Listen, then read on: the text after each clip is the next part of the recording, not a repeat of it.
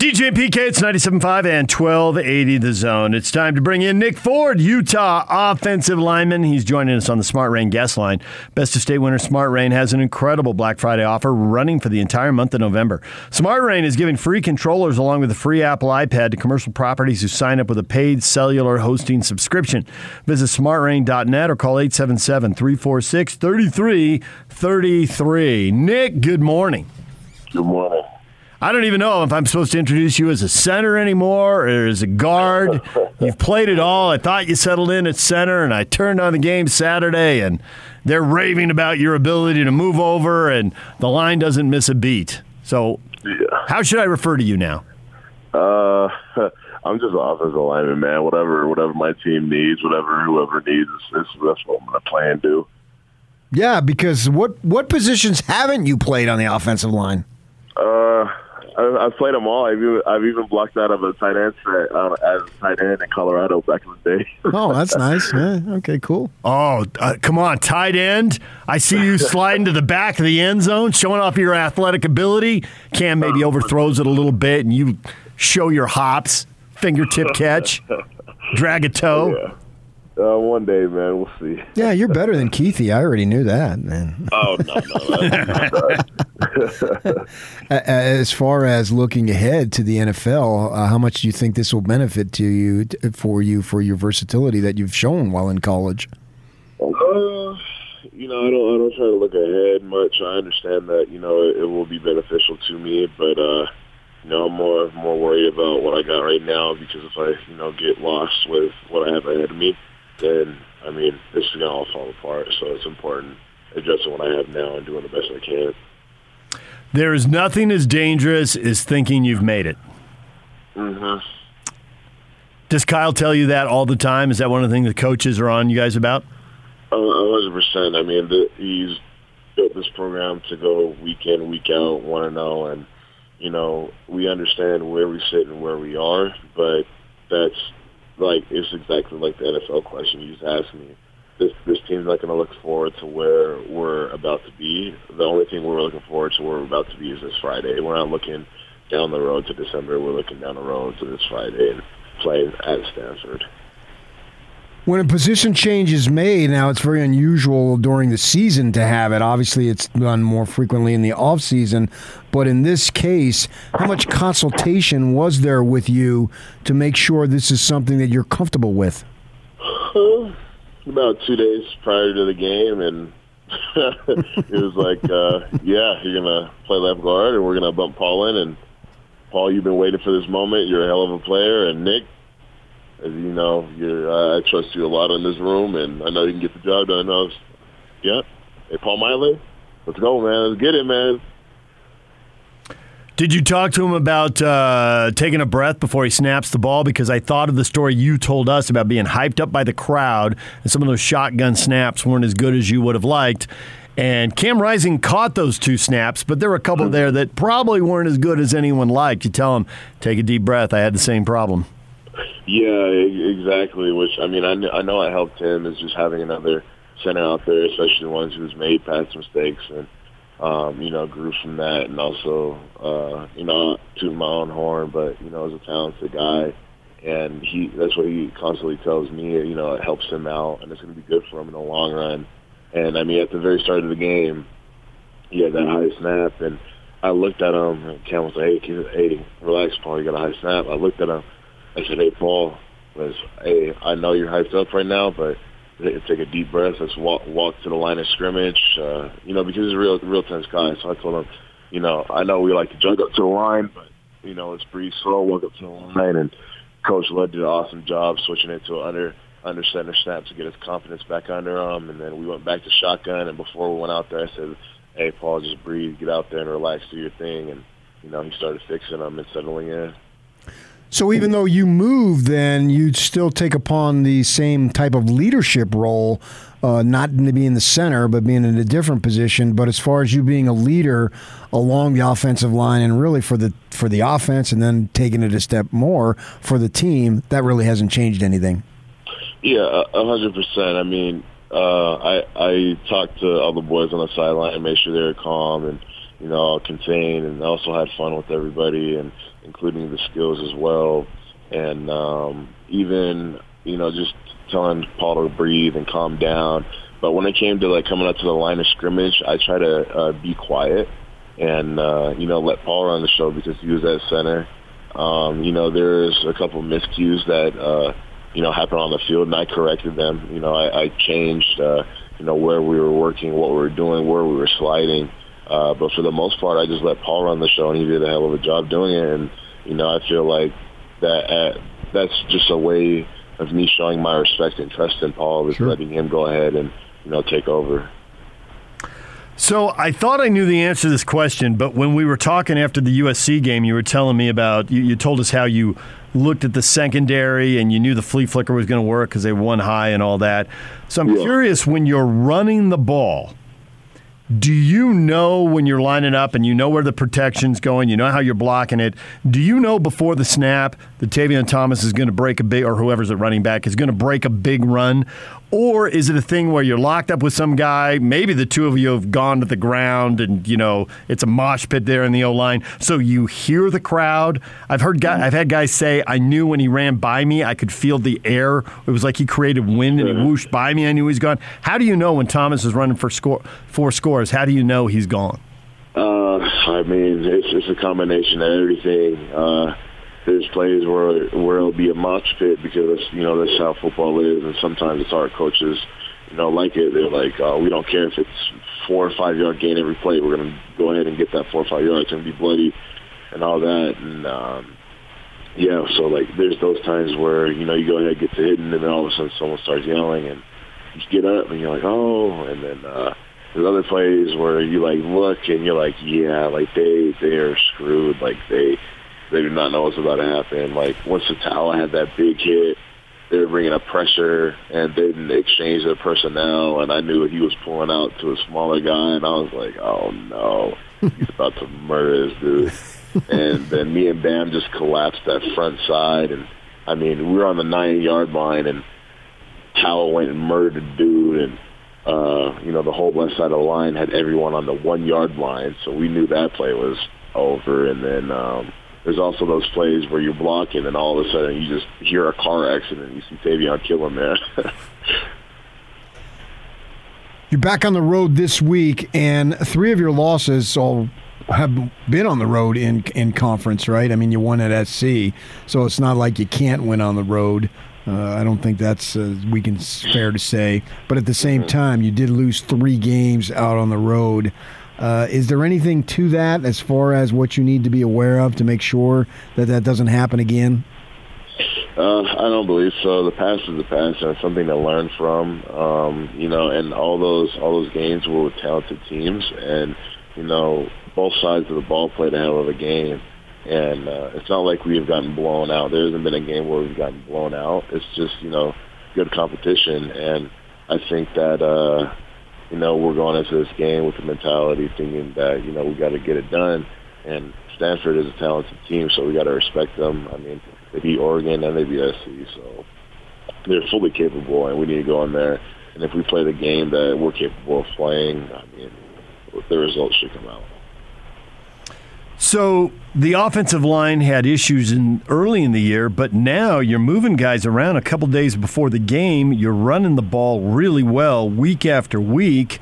My level of confidence in you is super high. Am I missing anything, or is the O-line at a place now where you feel like, hey, if we just do things right all week, we are going to look really good on the weekend? Pretty much that.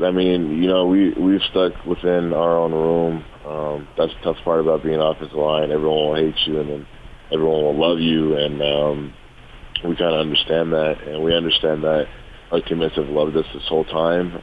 So they've had belief in us, and we're going to continue to improve. There's always stuff we need to improve on. Just the communication and the finer details and the more game time reps, I think, helped gel everything together. And, there was minor mistakes that we made that, no one would have noticed on Saturday. So we went in yesterday, watched the film, and got it all addressed. And I'm sure today we'll go out there and address those problems right away and start ultimately game planning for Stanford, because even though those problems were the past, there's something that Stanford could do, so we want to make sure that we fix them and continue to improve. Does the fact that the conference is just so crazy, you look at so many different examples, Stanford beating Oregon, Cal beating Oregon State, Washington State's a double-digit favorite going to Tempe and win, does all that add up and to help you guys concentrate, knowing that almost like anything can happen on any given, in this case it's a Friday as opposed to Saturday in this conference? Oh, yeah. I mean, this week is no exception. We had a great game, and now we're turning around. Had to come in on Sunday, fly out on Thursday. So, we're essentially losing one day of preparation. We all understand that and are getting in there a little bit early on, the players by themselves and, watching film, doing things. And that's just how the Pac-12 is. Pac-12 after dark. I mean, the Pac-12 is not a friendly conference. It's a conference of champions for a reason. So, I mean, on any given night, you could have a top team beat you. You could have a top team lose. So, you need to go on there with the same mentality that, not necessarily the mentality we go in is it's never going to be an easy win. Some people may interpret wins as easy, like this team is not as good, this team's not as good. But, we go in every week saying, if we play to our capability, we should continue to dominate. And that's what we need to keep our eyes on, is dominating teams and not letting the gas up, because, we need to dictate the tempo and control what we have going on versus, playing just because. So looking at the Stanford Cardinal here, everybody runs for 200 yards on Stanford except for USC and Washington State. But they're built to throw it. They're not built to run it. But they still both ran for 100, and SC ran for like 185. So I'm thinking you've watched film, seen the stats, and you got to be planning on a 200-yard week here, rushing the ball. Yeah, I mean, we love running the ball. That's what this program's built off of. We love passing the ball, too. And, we don't get too excited because anything could happen in Pac-12, like you said. I mean, UCLA was letting up 90 yards a game, and we got 290. So, I mean, it's easily reversible. Maybe they stack the box. Maybe they start blitzing a ton. All I do know is that we're going to run the ball. We're going to open lanes, and if those lanes get open, our backs are going to go. And if they start low in the box, then, we better hope your secondary is good, because the line can protect, and our receivers are very talented as well. I know you talk about 1-0 each week, but come on, Nick, you're an LA guy. You don't dream of the Rose Bowl at all? It'd be cool. There's always time for fantasy and whatnot. You may have a dream or two about it, but ultimately, it is 1-0. I mean, if everything goes right and you continue to go 1-0, your dreams should come true. There you go. How long did it take for you to get all the Kyle mantras down cold? Because it does seem like you have them all down cold now. It didn't take me too long, and it's just like the way my family has just kind of always been that way too. Just blue collar and hard work, one day at a time, and good things will happen. So.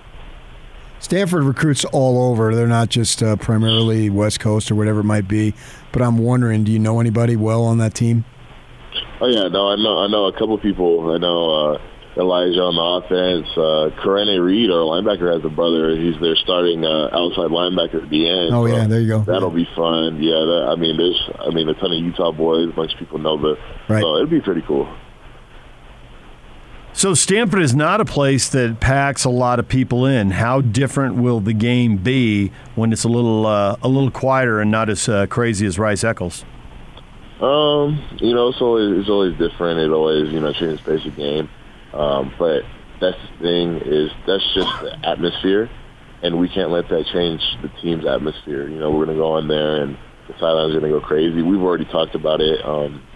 If your unit's not on the field, so if defense is up and you're a defensive replacement, you got to be out there cheering, and once the offense is done being addressed, go out there and start yelling on the defense, and vice versa, have the defense yelling us on. And, when our offense players are on the field, get them yelling. And that's what it's going to take, is just going out there and, just bringing that self-juice, that self-motivation, and really just turning up and letting loose. What do you think are some of the biggest differences that allowed you to go turn a 1-2 start into the success you've had? I think 4-1 over the last 5 games. Just the mentality Coach was brought into us, and I mean, it's all about adversity and moving on and working hard with your head down. I mean, we lost Ty, and that hurt us all, and we came back and praised his life and determined that we need to get in the winter conditioning and this and start getting ready. Same thing when Alo passed away. We were very hurt by that, but we understood that he would want us to keep going and pushing, work very hard, and that's essentially what this season has been. I mean, you start off and you're doing okay, then all of a sudden you take a couple hits, and just like Alo and Ty, smile through, keep on pushing, and that's kind of the mentality we just took in of adversity, because this team has been through a lot. The individuals have been through a lot. As individuals, everyone has their own story, but as a team, everyone knows this team has been through a lot. And, we just kind of take that and understand, things with a grain of salt. And, it may hurt, but you got to continue working and push through. So honoring those guys between the quarters, first and third quarter, they noted on the broadcast that after both of those moments, the game restarts the second and fourth quarter, and both times you guys score on the next play. Both times you were in the red zone, so you're relatively close, but you didn't necessarily have to score, and you did. And from afar, some people will say that's a coincidence. Other people will see something in that moment and see and feel something special. I'm curious how it felt to the team and how it felt to you individually. As a team, we do take notice of those things. I mean, even way back when we started having our first tributes, and there was like the 22-yard pass and everything, and we score after the second and fourth quarter and all that. We do. I don't think not necessarily in the moment in time, because we're so locked into the game and what we're doing, and just honoring them and playing to the best of our abilities. But we do understand. You could tell that there's like a strong emotion. There's a strong emotion for the entirety of the game, but it's just like a reminder, It's like having that picture of your kid at your work desk, like when you're having a tough day and you see it, and it just gives you that, that little bit of a kick that you knew you had. And for me individually, I mean, I think it's awesome. That's what I think of those boys every day, especially when I go to practice, and a lot of us pray on the 22-yard line, and just going out there and scoring, and it's a great feeling just knowing that. I know they'll be happy.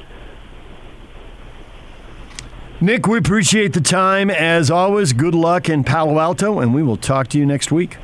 Appreciate it. Take it easy. Nick Ford, Utah offensive lineman, joining us right here on 97.5 and 1280 The Zone. We'll get into Stanford more later in the week, PK, but one thing to know here, for Coach and Kyle Whittingham, who believes you win when you run and you lose when you can't stop the run, Stanford's had one 100-yard game rushing. And it was because a kid broke an 87-yard run during the game. Pretty easy to get to 100 if you can get an 87-yarder in the bag. And all but 2 teams have run for 200 yards against them. They don't run it well, and they struggle to stop the run. Another crappy team. And they've lost 3 in a row. They're full of crappy teams on their schedule this year. This is all the only good team they played was BYU. And the only good team they will play is Oregon? No. I don't even know that Oregon's good. Oh, come on, Oregon's good. They won at Ohio State. You got to give them at least good. They're not great. The only good team they played is BYU. Blake Anderson, Aggie football coach, coming up next.